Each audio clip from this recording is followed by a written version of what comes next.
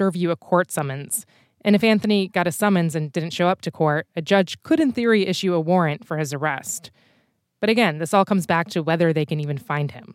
Some credit card companies do have an international presence, but the likelihood of going to the trouble and expense of serving someone like Anthony is very low. If you work for an American company and don't pay your federal student loan debts, the government can garnish your wages, even if you're living abroad. But since Anthony owns his own business, he sets it up in a way where he doesn't have to report a salary. There's no paycheck to pull from. There's nothing. My system isn't structured that way. I'm a corporation. Mm-hmm. And we talked before about corporations play by different rules. So I play by the rules of a corporation.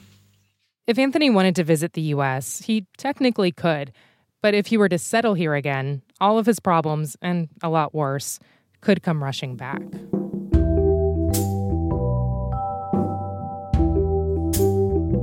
Listening to Anthony, I found myself struggling with different conflicting ideas.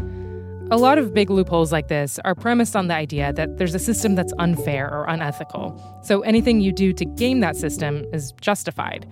It's no secret that, capitalism can and does harm the little guy, and companies do exploit people.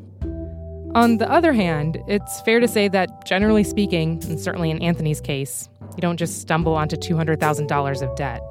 2008 did throw him a huge financial curveball, as it did with many, many people. But at some point between 2008 and now, he also made a lot of his own choices. How would you respond to people who would say that, it's convenient to say that the system's a scam after you've shirked financial responsibilities?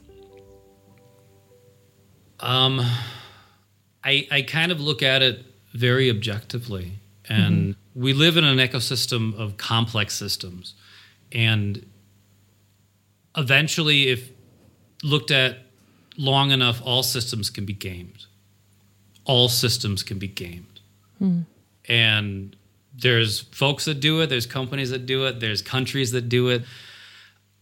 I'm just kind of doing the long tradition of seeing complex systems and manipulating them in ways that can sometimes get me positive outcomes. I don't have a lot of feeling in it. It's not about right or wrong. It's just a complex system, and there's ways in which to manipulate it, and there's ways in which to, slide it in my favor. And